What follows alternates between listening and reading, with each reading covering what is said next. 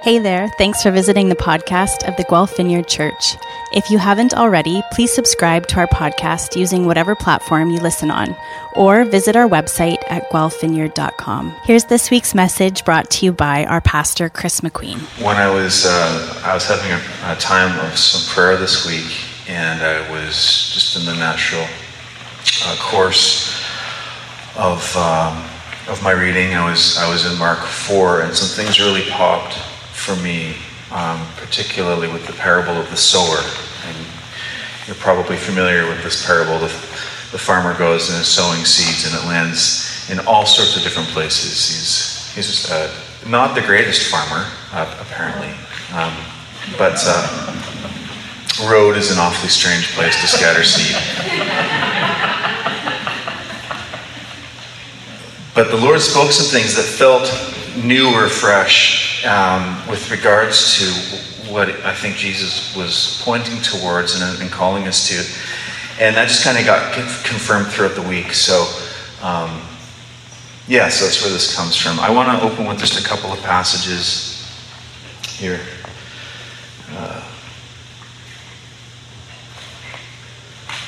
John chapter 10, 27, "My sheep listen to my voice. I know them and they follow me." Matthew 7, 24, "Therefore, everyone who hears these words of mine and puts them into practice is like a wise man who built his house on the rock."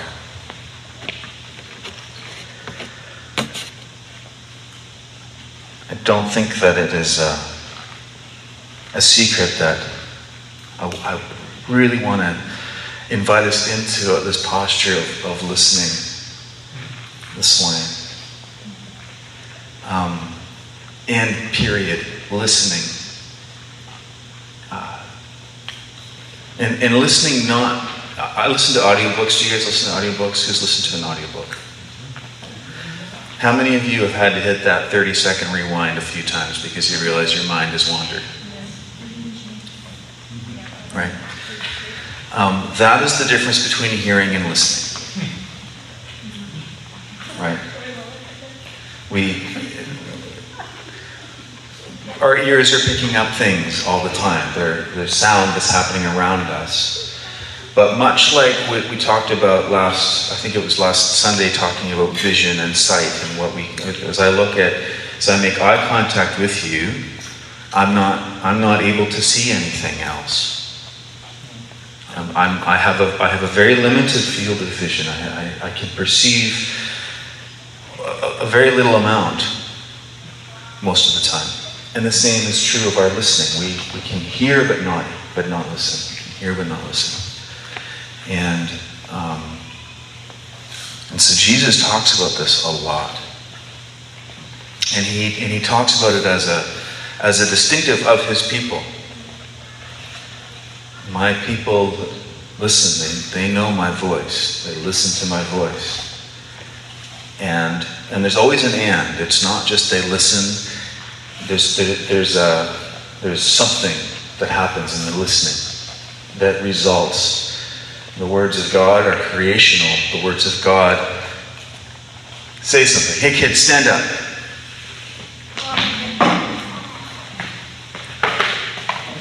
I have an amazing superpower.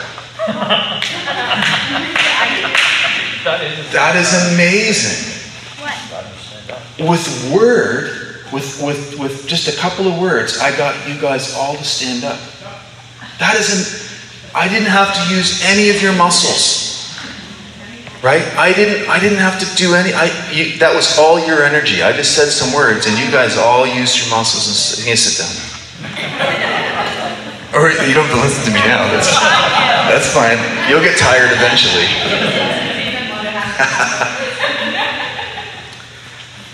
So this words elicit something when we're listening. And when we're listening with honor and respect, thanks kids, right? It means something. We respond to those things differently. And so as part of what this morning is again to invite us as a people, in the season that God has us as a community, who are we listening to? Who are we responding to?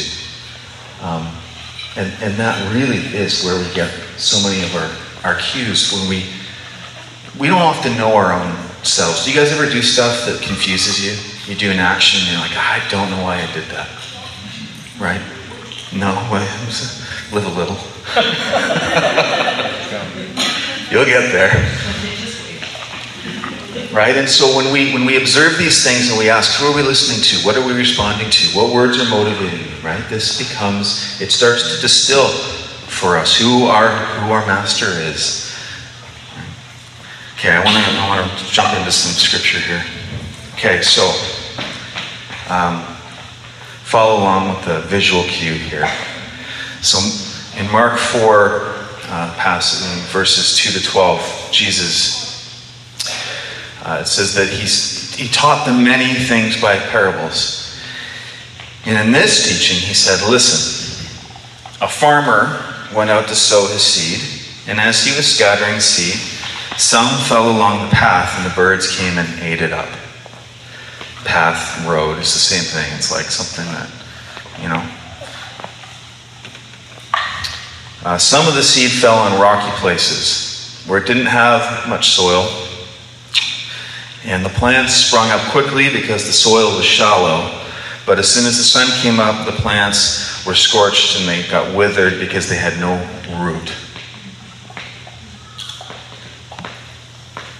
Other seed fell among thorns, which grew up and choked the plants so that they did not bear grain. But still other seed fell on good soil. It came up, it grew, it produced a crop. Some multiplying 30, some 60, some 100 times what was sown.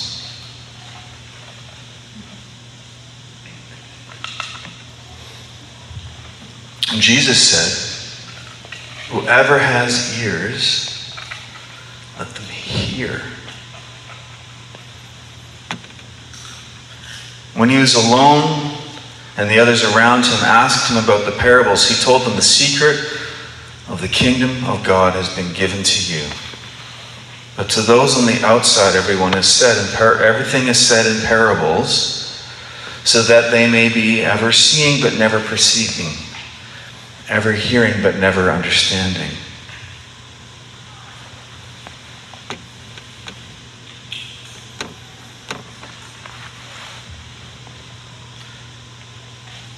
And actually it's cut off from the screen here, but it follows other ways they might turn and be forgiven. So Jesus puts a lot of weight in how people listen to him. And I have found this passage to be fairly confusing over the years, right? Like, why willfully, purposefully confuse people? Does that seem like a reasonable thing to do? It does seem like a reasonable thing to do. But it's confusing. It's confusing, yeah, it's totally confusing. What's that? Depends on the person. Depends on the person. Sometimes it's fun, right? Well, I don't think Jesus is just having fun with people. I think that there's something here that, well, I'll put it to you this way.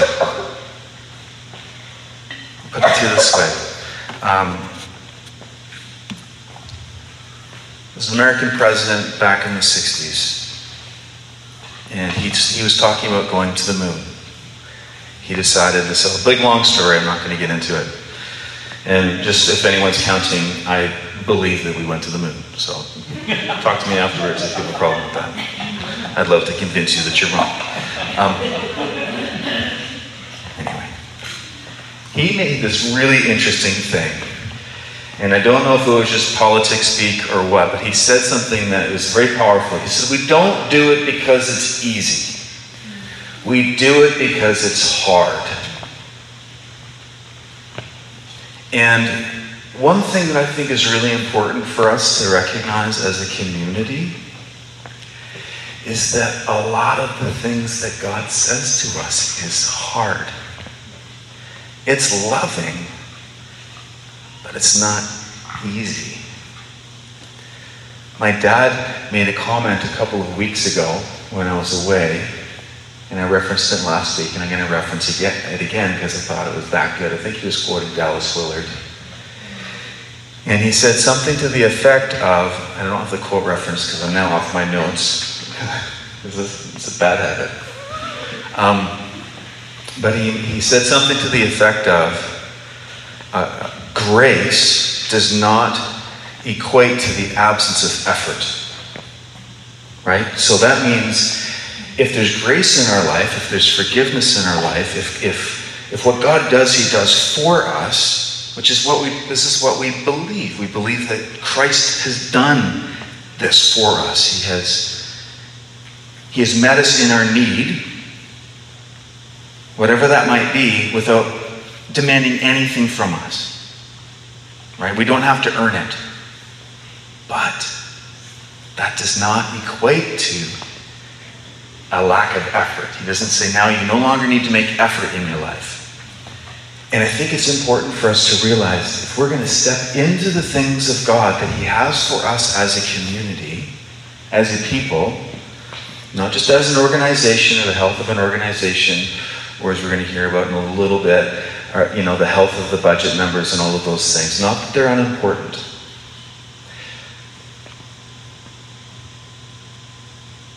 But if we're going to step into those things, if we're going to listen to what God is saying, he's going to ask us to do something that will be difficult. And I think that that's part of what Jesus is doing in the telling of the parables, is he's making people he's making us fight for it a little bit. Invest. Something that comes to me easy. What's the term? Easy come? Easy go. Easy go. Right? Hard fought for? It counts. If I fight hard for something, right? You guys, anyone spent time saving up for something that you really, really wanted? Okay? And then you got it, right? How much more gratifying is that than just getting it for free? Right? It's okay that Jesus is not being mean to us when he makes us work for it. He's not. He's loving us. He's allowing us to press in. So it goes on here. Yeah. Before you go on, can you give an example of what you mean he makes us work for it? Well, I mean, in the text itself, it's not immediately obvious what he's talking about. To the people who are listening in the text, they hear him talk about this strange farmer. And then you have to press in and get close to Jesus and say, so what were you talking about? And then he kind of gives it. Then he kind of gives it away, right? Or he unpacks. Can anyone else think of a story or like a brief little example in your life where you've had to work for it a little bit with regards to the spiritual life? Avery's story it's terrifying. Yeah, Avery's story, yeah. That's not hard. It's not it's a difficult thing. Mm-hmm. Yeah. Yeah. Yeah. Sometimes you have to work at getting rid of your fear. Yeah. Things that are holding you back from coming alongside Jesus and daring to sort of go like, okay, I'm going to slide up to you. Yeah. Yeah, just work the hard work of managing fear and real emotion and real uncertainty. Yeah. So, for us to ever actually choose to listen to worship music and sing along, or is work that transforms your heart here? Yeah.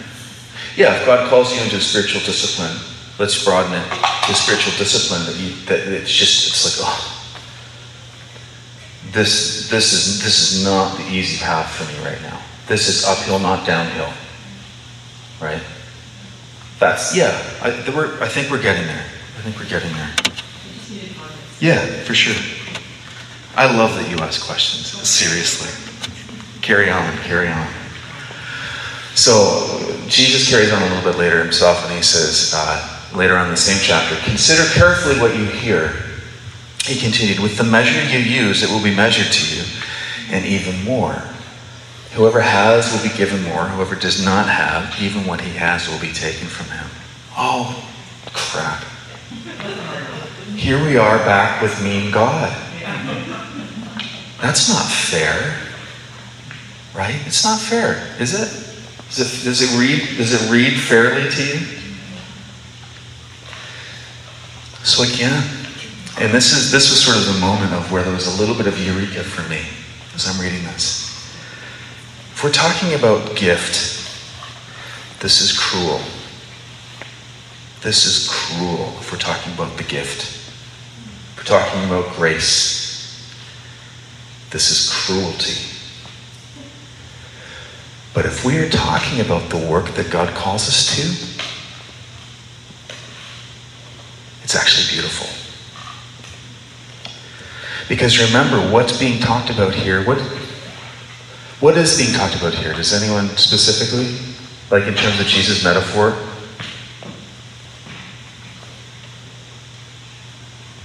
It's seed. It's seed. And so read this through the context of seed that you have that's been given to you. You've been given a seed. You've been given something that you've heard from the Lord, the word of the Lord in your life.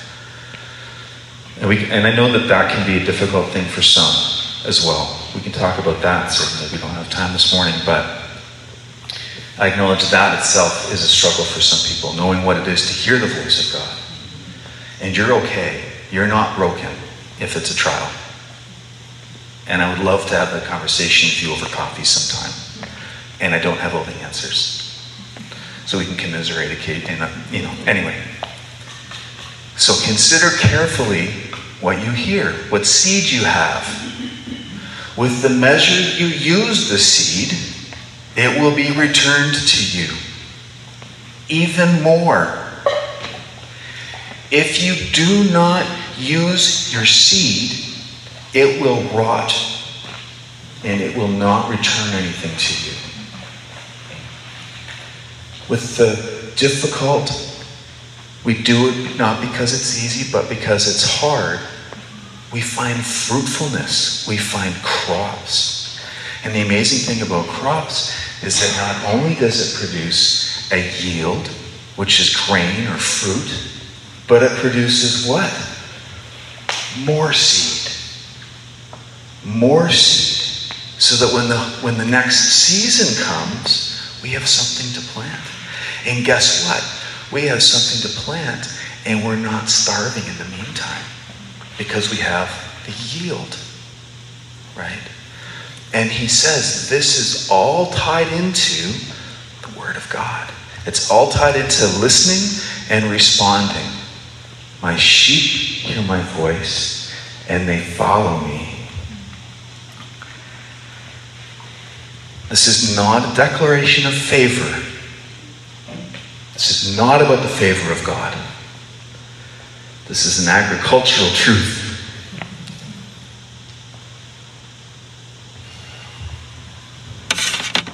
So I want to ask this question. We've got 4 scenarios. We're going to be done in 2 minutes. 4 scenarios. We've got a road. We've got a rocky place. We've got a place that's overgrown with thorns and thistles and weeds. And we have a cultivated field. Now, 2 of these things are similar. Well, these things line up in pairs. Anyone spot the pattern? We've got a road. We've got rocky soil. We've got thorns. And we have a field with good soil. Anyone care to put the 2 and 2 together? It's okay. This was an aha moment, so I'm just trying to... If there's a eureka moment, that's awesome. And if I just tell you what happened, that's okay too. Road, rocks, weed, fields. That's one. That's not what I'm going for. Thorns Rock Road here. Yeah. So can you explain what the connection between the two would be? The two pockets? Thorns in the rocks are things that stand in the way Okay. that are not able to, so if the seed lands on the road, the wind can blow it Mhm. onto.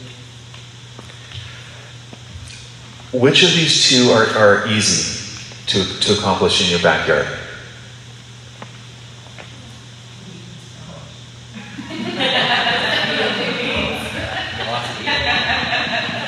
So if I leave my backyard alone, which I've done, it basically it either goes to this or it goes to this, right? This does not happen by accident, and this does not happen by accident. I have a friend who does municipal work, and billions of dollars go into the roads. So we have 4 scenarios. 2 of them will happen if we're lazy. If we put no effort into cultivating how we listen, the forms of our lives, we end up with a thorny, bushy thing that chokes out life, or we end up with a bit of a barren place where there might be a shoot, but it doesn't have something to sustain itself. And so that's what happens when we leave a life unattended. Now, our culture is trying to pave our spiritual life. They're trying to pave it over. It's very expeditious. They can move a lot of product, right? And so that's what's being cultivated by our world. Our world is paving all over the place. The Lord is inviting us to create a place of harvest, a place that is full of rich soil. And so, that's okay. It's okay that we have work to do. Discipleship distilled, and then we're going to break. And I think it's very pertinent to what we talked about, because discipleship, it's okay that discipleship is not easy. The scriptures did not promise anything else. Didn't do it. What is God saying to us? Through the myriad ways that he speaks, through the scriptures, through our own personal journeys, through the community that we're surrounded by. And yes, even in the world that we live, as the world discovers things, as science reveals things, it's okay too. What is God speaking to us? And the second one is very important. What is our response? Response comes only from listening, not just from hearing.